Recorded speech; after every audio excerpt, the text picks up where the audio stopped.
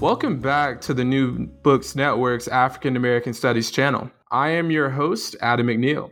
Today, our guest scholar is Dr. Annalisa Cox. We'll be talking to her about her new book entitled The Bone and Sinew of the Land, America's Forgotten Black Pioneers and the Struggle for Equality, published by PublicAffairs Press.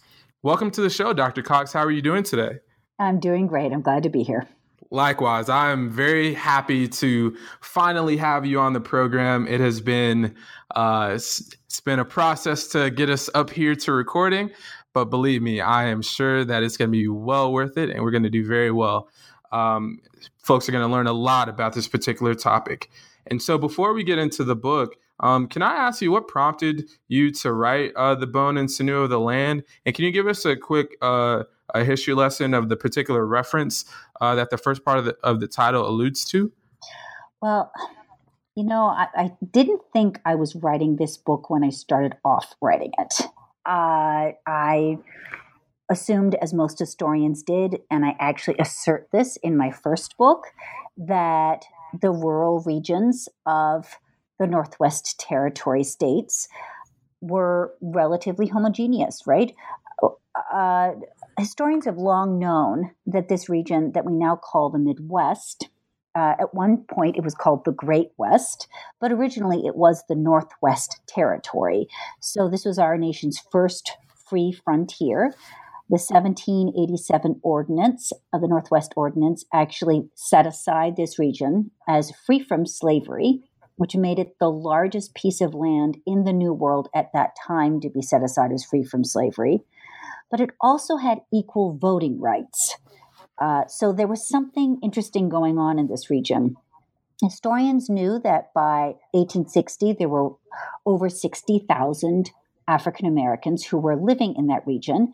And Stephen Vincent, in his excellent book, pointed out that most of those African Americans seemed to be rural, but nobody had figured out where exactly they were living and what exactly they were doing. So I wanted to find out, because in my first book, I was doing a very geartsy and deep study of one particular community in the 19th century Midwest. But I began to suspect that there was more going on in this region, especially after I went on book tour. And it really, no matter where I went, whether it was Miami, Florida, or Portland, Oregon, invariably somebody would come up to me in the book signing line and say, well, I'm sure you've heard about this community that my great-great-great-great-grandparents came from, or that community. And I hadn't. And not only had I not heard of the community, but it seemed that nobody had heard of the community. So as I began digging, I began to find more and more of these settlements.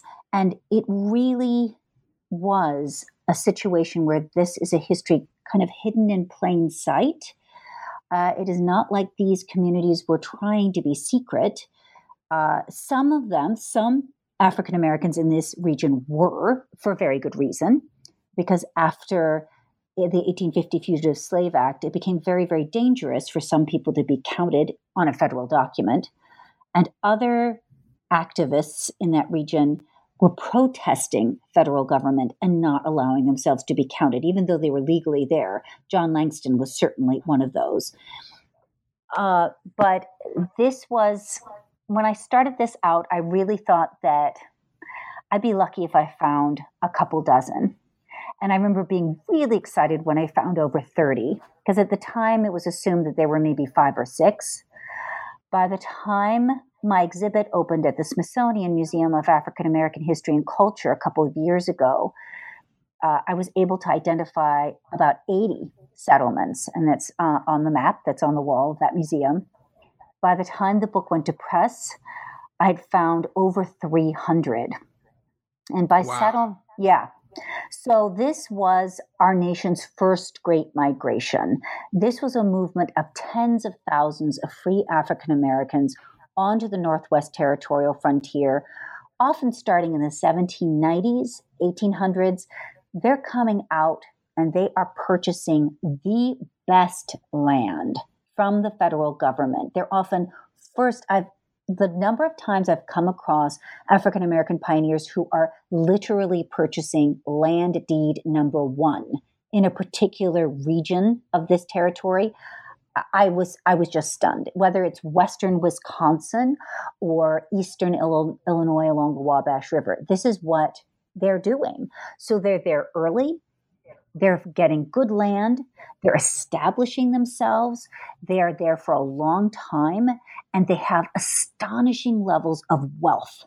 And they are using that rootedness and that wealth to organize and to create extraordinary levels of resistance to the rising inequality and injustice that is occurring around them.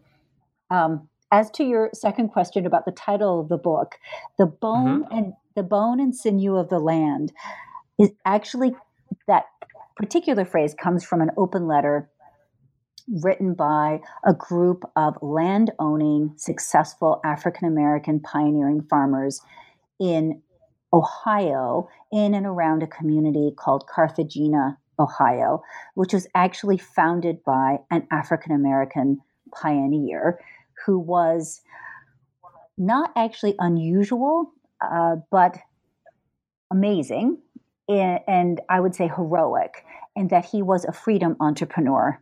I coined this term to describe the people who worked while they were enslaved to raise usually a fortune in money to purchase themselves. And then once they did, they often turned right around and purchased members of their families. And this community founder did just that. He purchased his family for the just astounding amount of over $2,200. This is around the 1820s or 1830s. And then he founded the community of Carthagena. So this is an open letter that was sent to the residents of the cities of Ohio, the African-American residents of the cities of Ohio, saying, leave the cities where you are being oppressed, you're being burned out, you're being attacked, you're being mobbed and murdered, and come to the rural regions, come to and become farmers, become the bone and sinew of the land. So I loved that quote. And then just around the time the book was going to go to press, I was appalled to discover that the term bone and sinew men was actually coined by President Andrew Jackson, which, yeah, that's a problem. Because President Andrew Jackson, and as my book makes very clear, and his goals were at complete odds with the goals of African-American equal rights activists and their white allies at this time. It was actually a term that he coined in his retirement speech from his presidency, the term bone and sinew men. But in the end, what I discovered was that African-American equal rights activists, particularly in the Midwest, whether we're talking farmers in Michigan or farmers in Ohio or farmers in Indiana, are publicly using this term in convention speeches, which they're then publishing widely around their states and their region. They are taking that term, they are converting it, they're owning it, and they're recycling it to make a claim for their primacy, for their citizenship, for their right to call themselves Americans, and the fact that they are the ones who are actually deeply rooted in this land, that they were there first, that they are there and doing successfully well. And so in the end, after a lot of fraught conversations with my editor, we decided to keep it because we loved what these equal rights activists were doing with this term. And that particular background is tremendous, because when I think about the history that you tell in this story, I think one of the more intriguing parts is, how, the book that really got me to want to really read your book and definitely take the opportunity to read it, digest it, and ultimately interview you for it was because when I worked at Fort Scott National Historic Site in Fort Scott, Kansas. There was a book that I picked up actually. There was actually a sale. It was either a sale for a book or something. I discovered a book, nevertheless, from Dr. Quintard Taylor out west. Yes, And he's been doing amazing work out there. Yes. tremendous work. I think he's at University of Washington. I think he might be emeritus by now. But he wrote the book In Search of a or the Racial Frontier. And that book just blew my mind because I'm someone living, in that important state of Kansas. Though, interestingly enough, you would politically today never know it was the kind of the story that brought it into the Union. But that's a whole nother story. But nevertheless, it opened up my mind, Dr. Quintard Taylor's work, to Black pioneers. And so what it also made me think about was how, kind of the narrative, kind of like why have Black pioneers been really marginalized in the overall Western expansion narrative? And also somewhat maybe even in the historiography of it as well. Yeah, I would say that there's definitely been I think there's been a triple hit against this particular region because it is the Midwest, which has been assumed to be homogeneously white for so long. Mm-hmm. And of course, as Quintard Taylor and others have pointed out, the myth of the frontier and the pioneer has always been described as white, right? But I'd say that took particular hold for this particular region, which is the first and earliest of our frontiers, right? The Northwest Territory was before the Louisiana Purchase. We went to war, to Revolutionary War, to win this region, which George III had denied the American colonists when they went to fight the French for it in the 1760s. So this has particular sort of centrality in early America in terms of national identity. So the fact that people of African descent were out there early and doing well, even fighting in the War of 1812. One of my favorite couples, I wasn't able to focus on them. There were so many. Here's the problem. This is a movement, right? So this is, when I say it's the first Great Migration, I'm not joking. I want to impress upon people, this is not about just one person or two people or sort of a few exceptional people who are sort of rising. This is a movement. It literally integrates this region. The map that I have at the front of my book is actually a very conservative map because it only shows settlements that were home to land-owning African-American farmers. It doesn't show the mill owners or the general store owners or the blacksmiths or all of the kind of rural entrepreneurs who were successful and doing well at that time. And I want to stress here, statistics are difficult. I understand statistics are important to historians, and they're a way of understanding the past, a way of understanding the landscape. But when looking and thinking about the history of race relations in America, particularly this region, statistics can be problematic. And here's why. This is a very, very visible pioneering group. They're also extremely successful. So say you have a county where there is just one African-American farming family. And I came across counties where there were that. In most cases, as I point out on this map, these are not just one farmer. These are settlements with a dozen families, or Cass County was 600 people. So you had a school and a church and a real community. But in some cases, it was just one farmer. But in those cases, it was often an immensely successful and wealthy farmer. I'm thinking about the Allen family in Illinois, who were actually one of the wealthiest landowners, black or white, in that county. And very quickly after settling in their county, that family owned close to 1,000 acres of land. And that farmer was hiring the local white justice of the peace to tutor his children to read. And also, the economics of farming at this time, this is before the reaper. This is before any sort of mechanization of farming. So I had to really understand what pioneer farming looked like. Of course, it was an extraordinary amount of labor. So grain was by far the most profitable of what you could grow. Hogs and corn were important too, but there was real money to be made from grain. And a lot of these farmers were not just subsistence farmers, they were market farmers.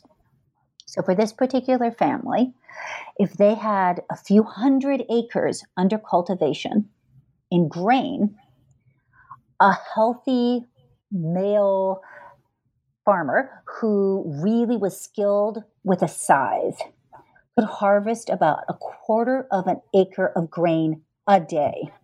Wow. Yeah, that's not much. So that means that if you have a few hundred acres under cultivation, that at harvest time, you are hiring, and everybody around you is white. That means you're hiring all of the able-bodied white people around you to harvest your grain. I mean, in some ways, this was almost a landed gentry situation, right? So the economic impact and the visibility of a farmer like this far outweighs their actual statistical numbers. I remember watching Hidden Figures, that movie that came out recently, right, about these women who were mathematical and engineering geniuses who were working at NASA.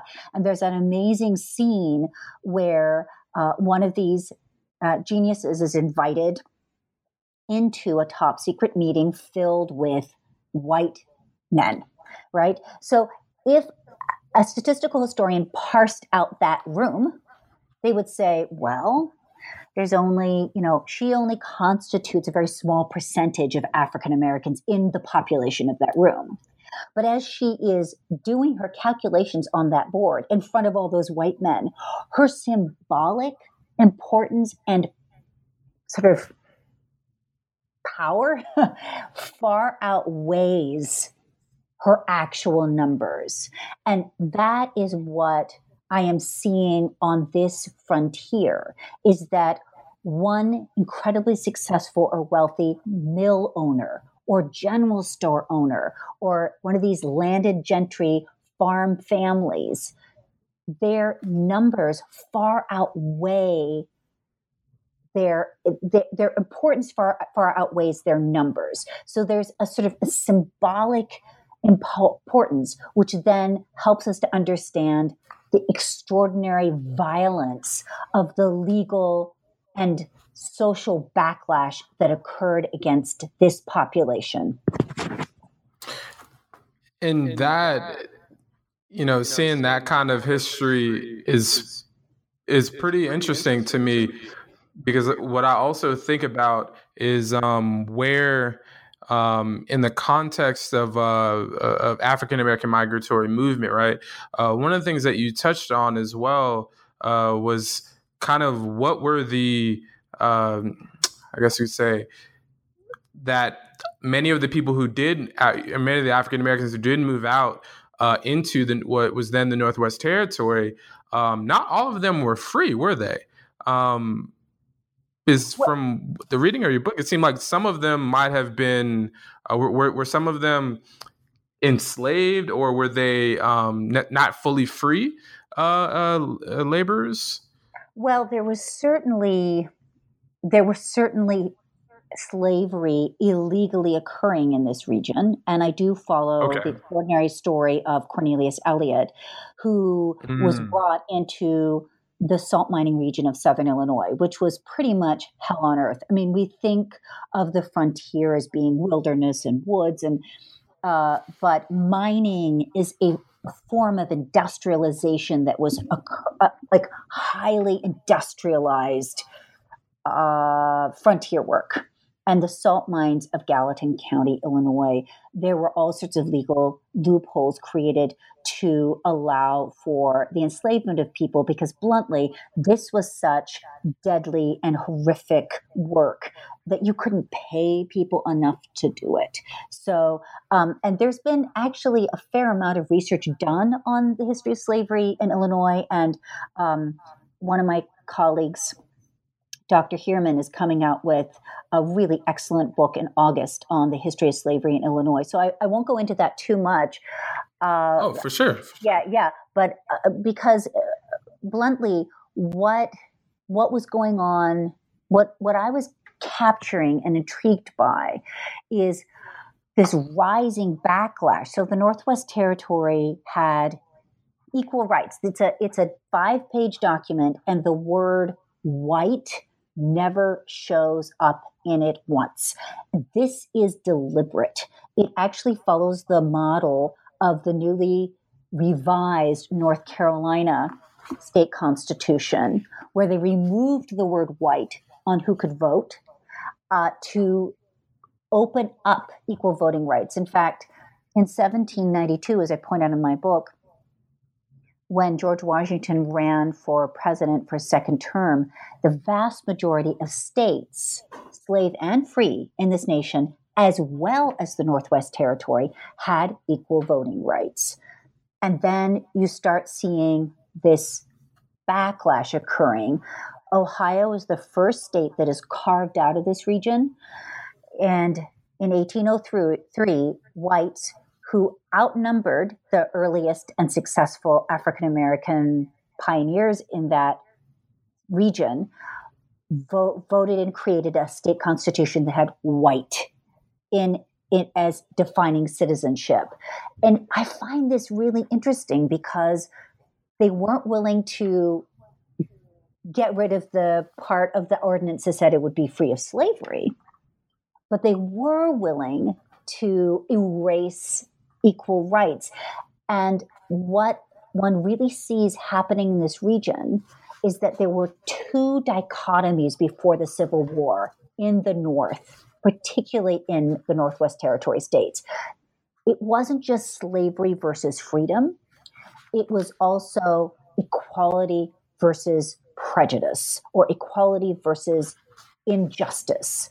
And that second one was, while it's intertwined with the first, is separate and is important. And I think that these pioneers really reveal the importance of that struggle for equality that is occurring before the Civil War.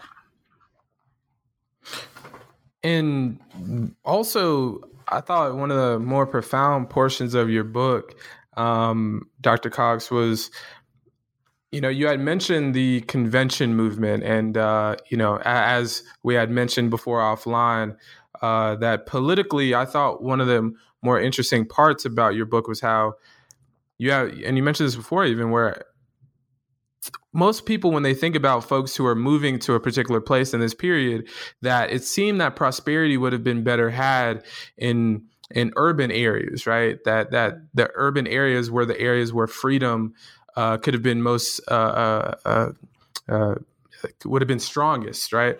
But one of the cool parts about your book, I think, was that that wasn't necessarily the case in this particular region, in the states that you're looking at here, and not only that, but when you go to the conventions movement as well, that really the convention movement was, very, very not only strong, but it could be, it could be said it really began there as well. And so I definitely appreciated that part of the book and learning about that particular history well before I started to get involved with the conventions, Color Conventions Project through the University of Delaware, where I'll be going to school in the fall. Yeah, I mean, it's interesting because I think we think of cities as the great melting pot. And also, we've long had an assumption, just sort of a post-Civil War assumption, that African Americans in the North were primarily urban and African Americans in the South were primarily rural. I mean, they're both disenfranchised, right? But that's been the setup. That's been sort of the paradigm. And to be fair, through most of the 19th century, Northeastern African Americans were primarily urban. but Northwestern Territory African Americans were not urban. In fact, many of them were coming out to this region before there were cities. I mean, long before there was a Chicago or what we'd call a city of Detroit. They might be in Fort Detroit, which is a very different thing, right? So this is a really different way of thinking about it. And the cities of the North, both the Northwest and the Northeast, in the 1830s were hit by a level of violence that was truly appalling. And it seems to have swept almost every major urban area of the North during this period. This wasn't just Boston, New York, and Philadelphia or Cincinnati. It was everywhere. I mean, Alton, Illinois is known for, the death of Elijah P. Lovejoy, but his was just one of many attacks. And while his murder was held up, he was sort of this glorious and admittedly very handsome white abolitionist who was murdered trying to defend his press. There were many African Americans who were actually murdered, lynched, and killed during this period in cities. So there was, while not perfect, the rural and frontier regions of the Northwest Territory offered spaces for advancement to occur that could not occur in the urban areas of the North. There was not space for them anymore. The segregation and the color line were actually violently being created in the cities of the North during this time. So there's a reason why Oberlin College occurred in a small rural community of Ohio. Right? There's a reason why John Langston was the first African American we know of to be elected in a free and open election to political office in this United States. And he was living on his 200 plus acre farm in rural Ohio at that time. When schools were literally being burned to the ground or pulled off of their foundations in cities of the Northeast, from New Haven, Connecticut to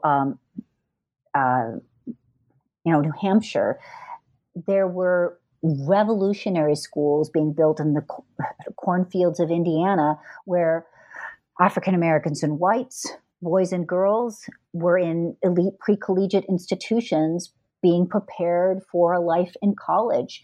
And Union Literary Institute is one of my favorite examples, but it was by far not the only one.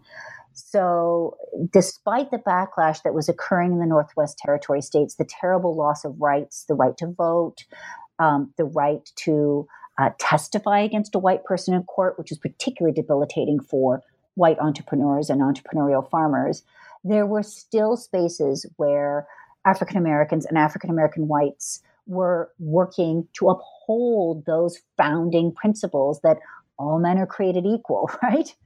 Mm-hmm. And that's so profound, because there's one of my mentors, she's a scholar of early Black education and Black education 19th and 20th centuries, and learning about the history of Black education and how important and how strong it was and still is in this particular region. And it's so profound. I never thought about the fact of how Oberlin, I didn't, I knew that it wasn't in a city per se, but it never really occurred to me that it was a rural area, that Oberlin College, which has been, largely like that liberal bastion throughout its history up until now as well. And you mentioned John Langston and really that Langston name being so important, not only in this particular time frame, but also going towards the end of the 19th century, going into the 20th as well. I think is very profound too. And so, could you tell us? You talked about the schooling part, so that's very institutional. What were the other institutions that African Americans built in the former Northwest Territories that you speak of? Well, first I want to add, just to be fair, Oberlin College like much of the Northwest Territories, experienced its own form of backlash. And there's been a brilliant book that's been written about this. And actually, by the 1890s, much of that school was segregated. This was a great sorrow and distress. But the housing and even the halls started to become segregated at Oberlin. So what was rising in this country and in the Northwest Territories, what we call Jim Crow, right? And we identified that as being Southern, was also occurring in this region as well. It is not a coincidence that the Klan rose with such ferocity and such vast numbers across all of these Northwest Territory states, because in many ways they are continuation of the kind of prejudice and racism that had been rising in that region starting in the 1820s and 1830s.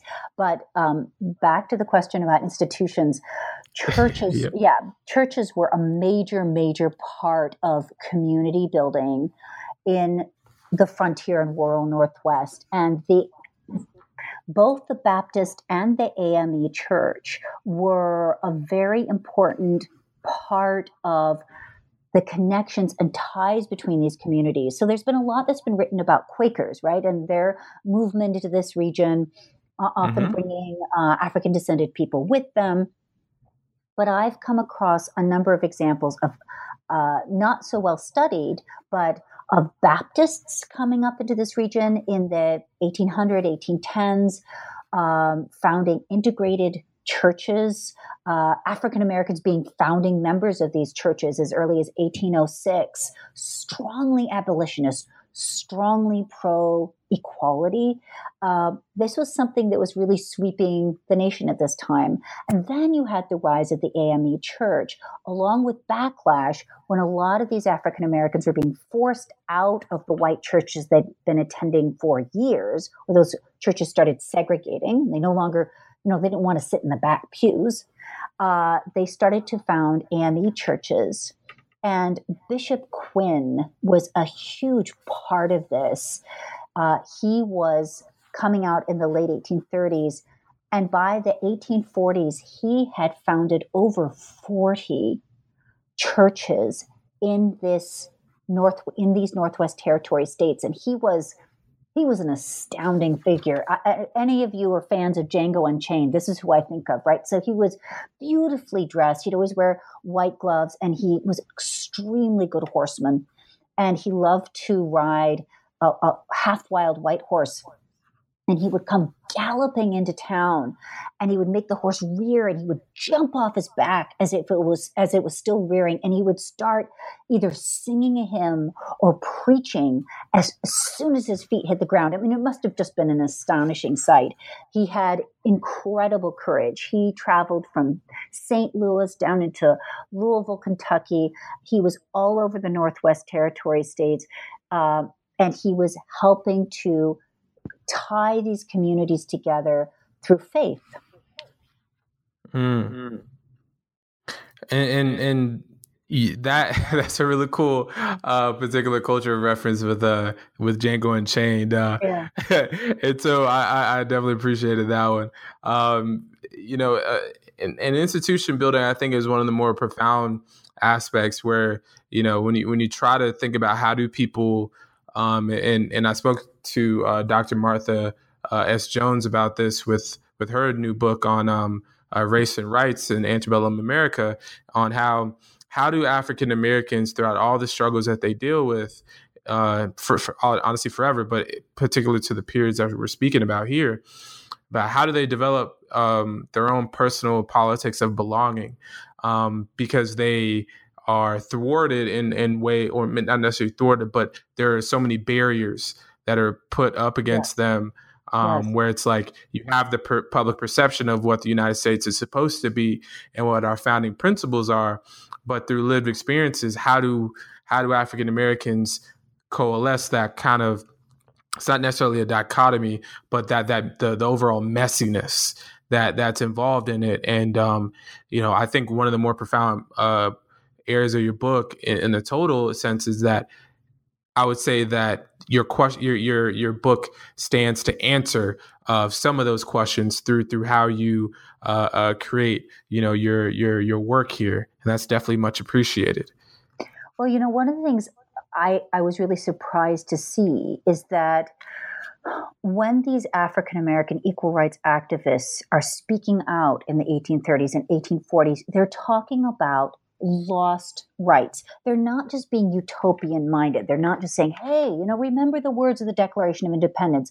They're actually saying, remember the rights we had under the Northwest Territorial Ordinance that were stolen from us. Like, they are, odd as it may sound, because a favorite term among historians to talk about this, what I call the second wave of abolitionism in the 1830s, is to describe people as radical. But right. Actually, yeah. But what if instead they're conservative? And the young Lincoln, in his first ever published speech, refers to this, right? He's referring to the outbreaks of mob violence that are happening, whether it's happening in Alton, Illinois or St. Louis, even against African Americans. And he's saying, maybe it's our generation turning its back upon the values that the revolutionary generation, who's now dying, describes them in this beautiful language as pillars toppling, right? It's not just beautiful language. It's actual pillars. It's actual sort of legal and political pillars that are falling. One of the most heartrending scenes for me to write about in this book is this African-American pioneer who comes into Indiana in the late 1830s, and he's having to register himself and his daughter, and he stands in front of that white county clerk, and he wants to tell that clerk, I voted in North Carolina. In other words, he was a propertied citizen, and until 1838, you could vote in the state of North Carolina if you were free African American.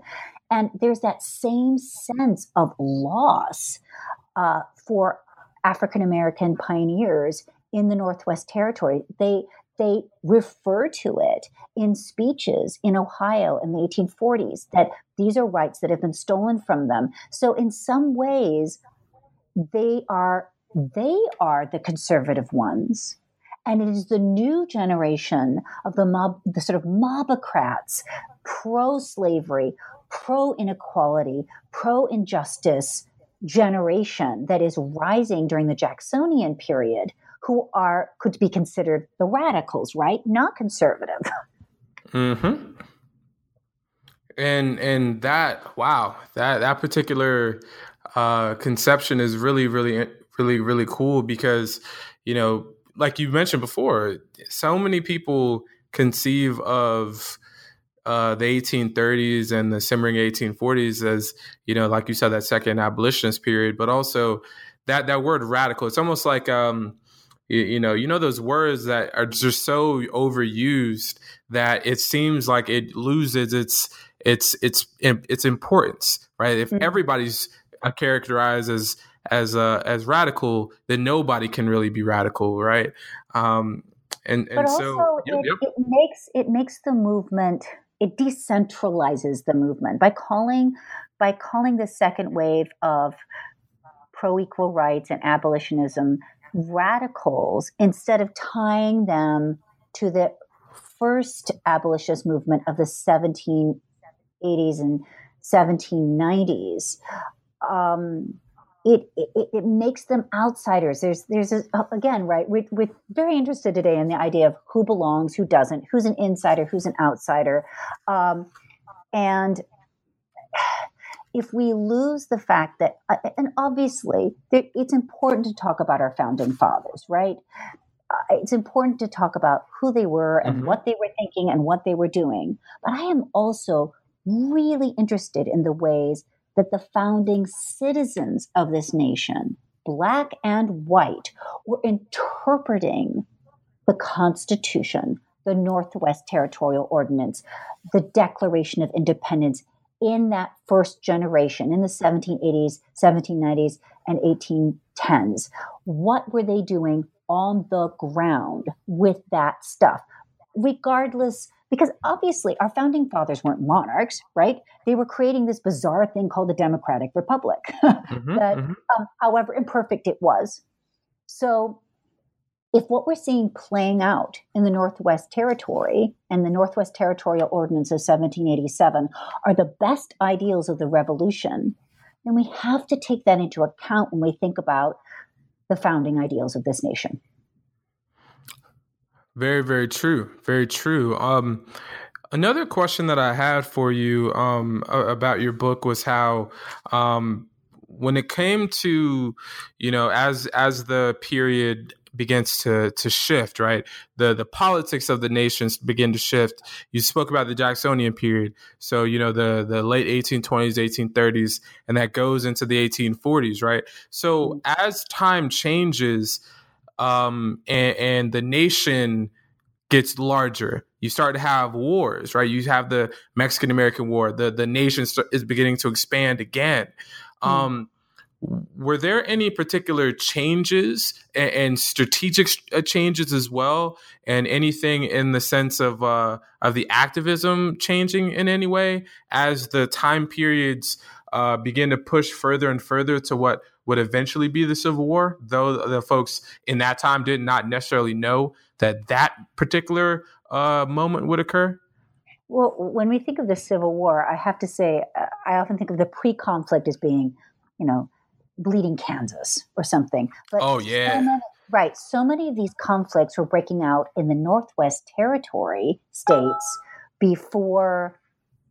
long before this. So Illinois in the early 1820s had a constitutional crisis that there were battles breaking out. I mean, people were being burned in effigy. There were mobs because there was a strong move right after the Missouri Compromise to make Illinois a slave state. Okay, so this conflict is already starting to break out in this region. And I think that one of the things we have to remember is the Northwest Territory actually saw the largest movement of human beings ever to occur on this planet in a very brief period of time. So between 1787, and I'm not the first historian who noted this, I'm just retelling it, right? Between 1787 and 1837, roughly 4 million people came to this region. This was astounding, right? It's amazing the planet didn't tip a bit when this happened. So if there's anything we can learn from what happened during this period, especially keeping in mind that African Americans or pioneers were some of the earliest and most successful, they're very, very early as whites begin to move in around them, is that racism in this region, and I would argue that racism in America before the Civil War arose in the face of Black success, not in the face of Black failure. This is really, really important to remember. Mm-hmm. Yeah, and that is actually a very good concept to remember, especially when we try to, because I think the unfortunate part about history and how it's being a lot of times presented is in the timeline aspect, but this is a useful way to really ground people as well. And one of the parts too that I wanted to speak to you about as well was you have there are a lot of stories of very powerful women in your book as well. And before we get towards the concluding areas of the book, I'd love for you to speak about some of the very, very important Black women characters that are involved in the maneuvering in your book as well, if you don't mind. Yeah. So women are really central to this narrative for a lot of reasons, and central to this history. They were central in the life of the nation and this region during this time, because the vast majority of people were farmers. In the early republic, Sure, there were mines and there was some industry, but this is basically pre-industrial evolution. Mm-hmm. So the way to get ahead in America was to own good land and farm it well. And that was a family project. And I found it fascinating. I came across a diary written, a sort of travel account written by a very wealthy New York City native who traveled out to visit his son in the early 1820s out to Vincennes right along the Wabash River in western Indiana. And he was astonished by how many women he saw working. And he doesn't talk about race. He's just saying, there's just women out in the fields and there's women doing this and women doing that. So it is, there was just a lot of, it was very difficult to have a farm if there wasn't a family. I did actually come across a number of women who were running farms on their own, who were head of household, whether widows or just even on their own, African-American women. But African-American women were also leaders in this early movement in really astonishing ways. One of my favorites is Polly Strong, who, like, as Manisha Sina points out in her wonderful book, The Slave's Cause, it was often enslaved people themselves who were enforcing new constitutions when states started abolishing slavery during this period of the fervor for freedom in the early republic. And Polly Strong was one of those women in Indiana. She was held illegally enslaved through a loophole dealing with the early French population in that region. And when Indiana became a state in 1816, it really and firmly abolished slavery, unlike Illinois, which had very gray and fuzzy language about slavery when it became a state in 1818. A very different court system there as well. But in Indiana, she decided that she and her family were going to be free. And this took so much courage, particularly for a young woman to do. She was held enslaved by a man, very, very wealthy and powerful French trading family who traveled between Vincennes and Fort Detroit. They were Michilimackinac. They were just all over the Northwest Territory, and they held people enslaved.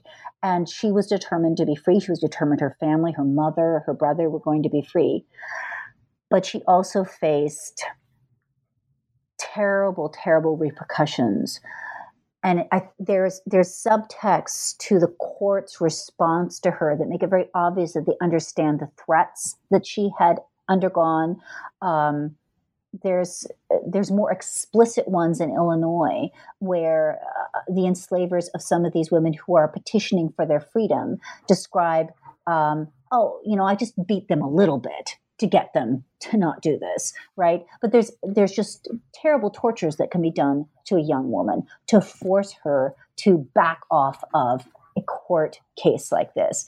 But she teamed up with a young white lawyer called Amory Kinney, and they were really determined to overcome slavery in this state. And while Amory Kinney, who was white and male, and the law protected him at this time, his life was being threatened for taking this case forward. He's very open about the fact that this happened. I can't even imagine what kind of threats and tortures that Polly Strong was undergoing. But she, even after her case she lost her case in Vincennes, she continued to take it on all the way to the state Supreme Court, where the Chief Justice actually quoted the sort of first lines of the new state constitution, which basically re-said the Declaration of Independence, that all men are created equal with an equal right to a life of liberty and happiness, pursuit of happiness, when he told her that she had won her case and slavery and all forms of bondage were thus finally overcome in the state of Indiana. It wouldn't have happened without Polly Strong. And that particular story is why I'm for one glad that I asked the question, but then also that you chose that particular story because to let the viewers in on a quick secret, there are many different stories of Black women that Dr. Cox could have chosen from in her text, and so I'm definitely appreciative of this, and so. Yeah, because I also, going into the I just want to say I also, of course, follow the no worries. farming women, like Keziah Greer, and Nancy Lyles, people who were pioneers and farming. It wasn't all the farming life and life as a pioneer frontier person. Isn't all about court cases. It isn't all about battles, but it is its own struggle for survival. And their roles are very important as well. It was I have to admit, Adam, it's one of the biggest challenges of writing this book. We're talking about tens of thousands of people, hundreds of settlements. Each of these settlements deserves a book. Each of these families deserves a book. And one of the biggest challenges of writing this book was being forced to skim, right? Because this is basically a brand new field. I think it would take 100 historians 100 years to even begin to do justice to it. I can only hope that more historians start working on this history because it needs work. And you hear that, budding graduate students like myself and others. You gotta call and hopefully you shall respond, like the tradition says. Because as you say, that there's so many, as the folks who will definitely pick this book up, you'll see that you begin your book with the map, with the data set that you spoke of about the total settlements and. For the states of Ohio, Indiana, Illinois, Wisconsin, and Michigan, you have the different plots. But also, I think the cool part is to really let people know, because I don't think a lot of people know much about this history.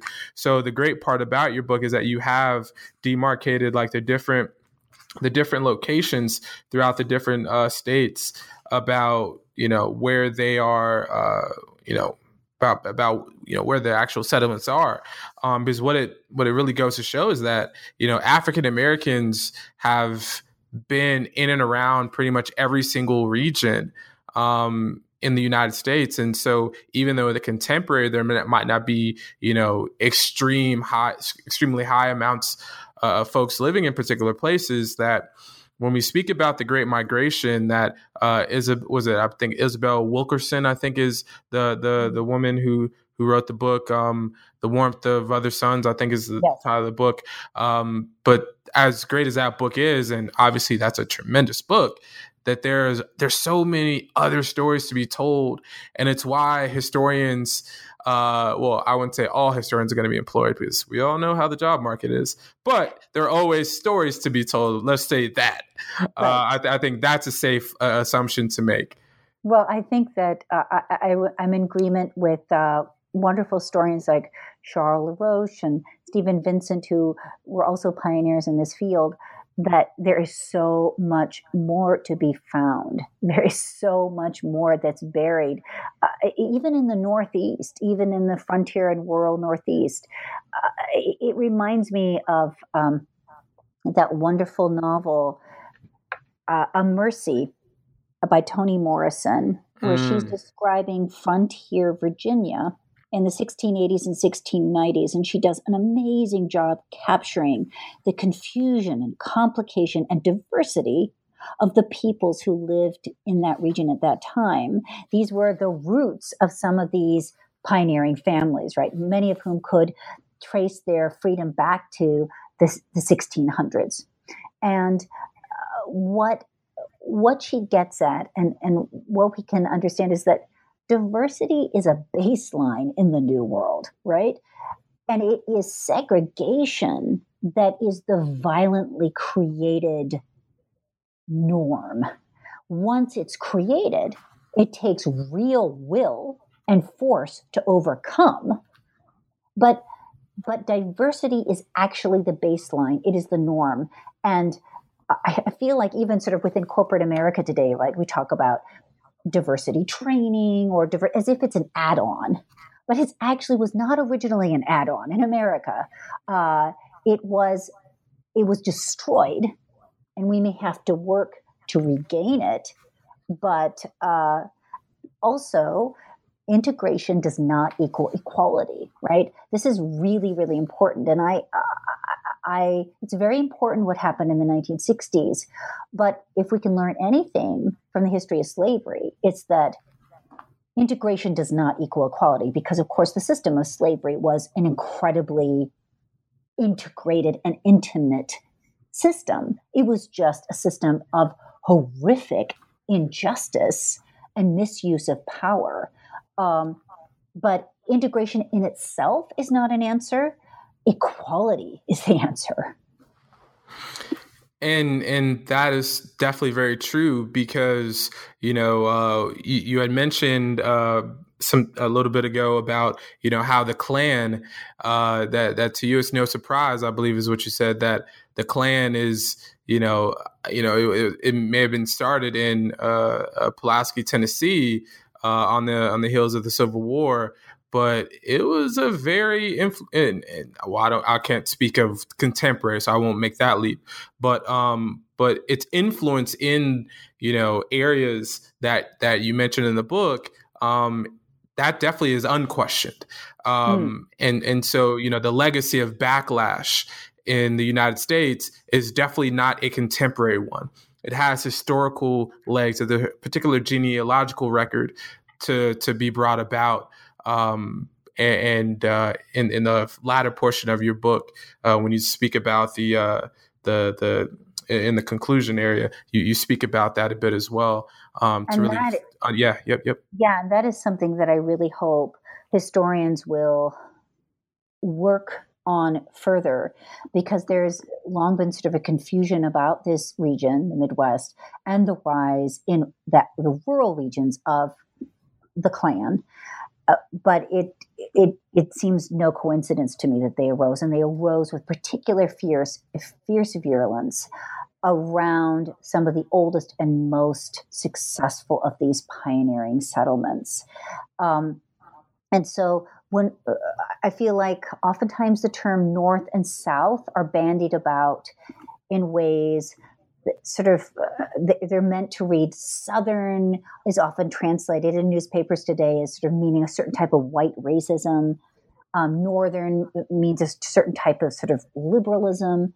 But there were, one of the most infamous and horrific lynchings that occurred in the 20th century that gave rise to the song Strange Fruit, that really amazing and terrible photograph of the two men hanging from the tree with whites underneath pointing up at them as if they're in a party, is Marion, Indiana. Mm-hmm. It is not it's not Mississippi. And that county of Indiana had a thriving early pioneer community in it that had a AME church by the 1840s. So the history of backlash, the history of lynching, there is a reason why these regions have lost many of these, bless you, have lost many of these settlements. Yeah. Excuse me, y'all. That's actually very true.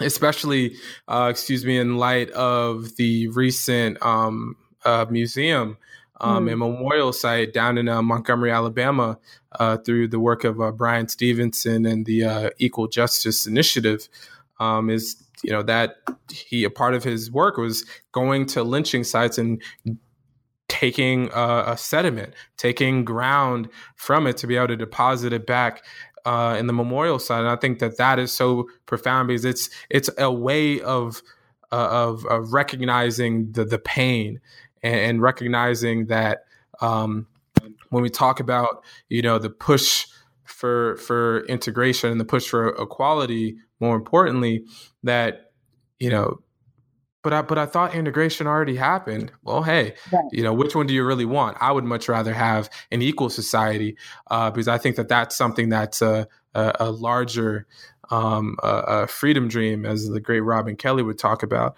Right. And And so, that the project of that museum is so incredibly important because it deals with another form of buried history, right? Another form of forgetting.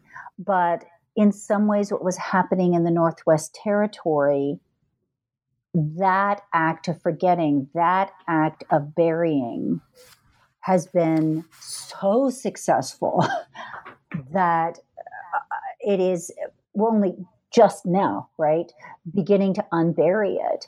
But it doesn't make less important the martyrdom and murder of successful African American entrepreneurs in this region long before the Civil War or just after the Civil War less important.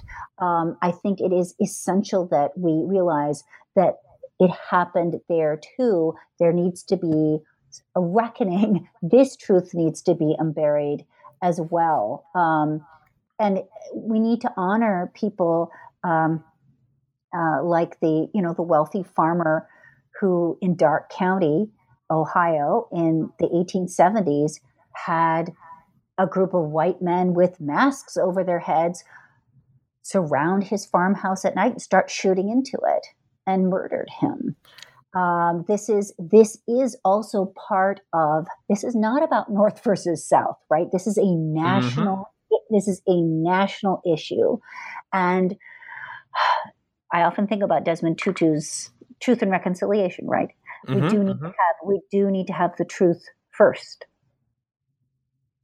Yep. And there cannot be any reconciliation if there's no truth.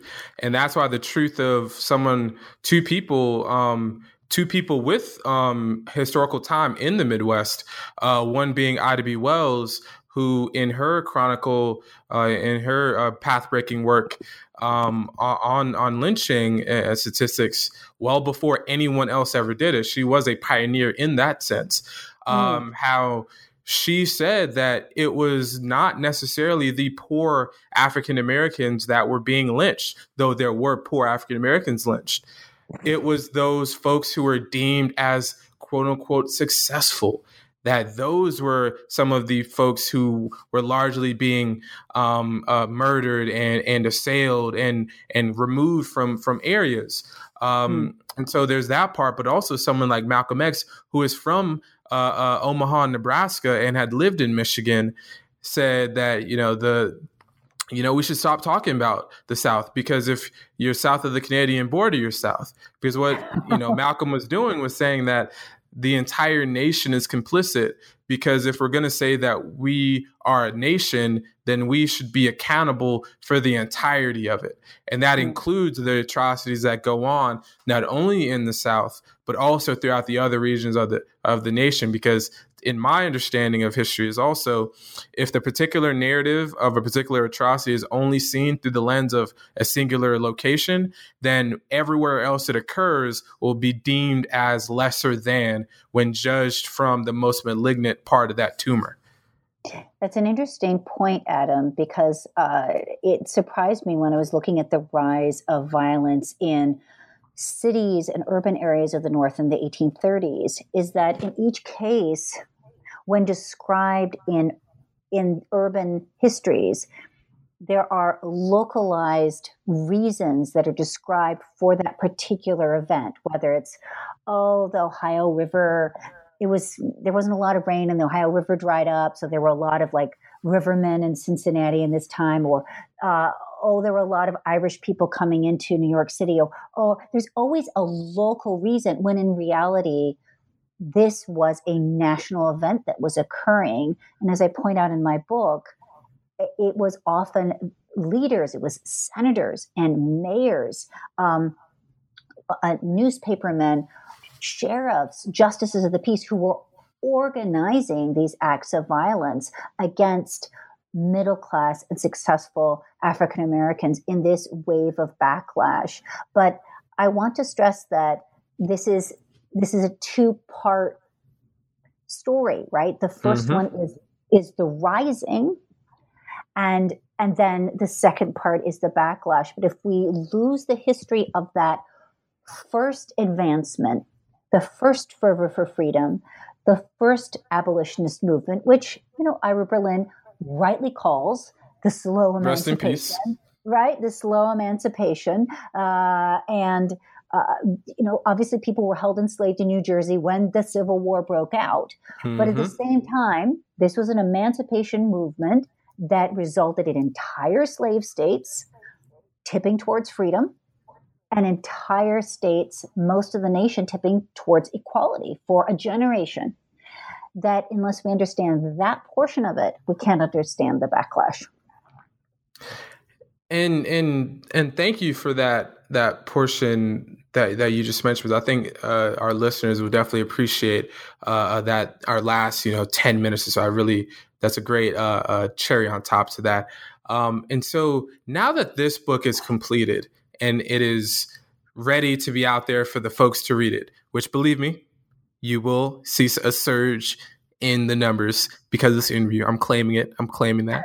Okay. And so, nevertheless, what now that this is over, what else can we expect from you down the line? Because I know that this book is definitely something that is definitely an important work. And going forward, what other projects are you involved in? Because I know that you talked about your work at the Smithsonian. What other projects in public history or in written texts are you going to be involved in down the line? Well, I have to admit there's so much that has come out of this project. Again, when I say 100 historians could take 100 years and not cover it all, I've been almost overwhelmed with choices of what to do for my next project, but it's kind of up to my editor. And at the moment we are in conversation about my next project. So I'm afraid that's between me, my editor, and my agent, unfortunately. That is okay. Okay. Know that I am moving forward and definitely working on a couple of different ideas, but I certainly hope that more will enter this field because it is a massive field and it needs more hands to the plow. Well, I definitely will be someone who will definitely hope to put his hands on the plow, like the great Mahalia Jackson once said in one of her spirituals. And so, going forward, I definitely appreciate you sitting down with us today to be able to speak about this tremendous book, The Bone and Sinew of the Land. Yep. America's Forgotten Black Pioneers and the Struggle for Equality. And once again, this is published by PublicAffairs Press. And we will definitely have you on the program. I surely hope so. Whenever your next book comes for publication. And just know that you have friends over here at the New Books Network's African American Studies channel. Thank you, Adam. You did a wonderful job. It's been my pleasure. Very good. And so until next time, this is Adam McNeil speaking with Dr. Anna Lisa Cox. Yes. And so we are definitely appreciative of the time that we spent with her today. And until next time, folks, African American Studies channel, over and out.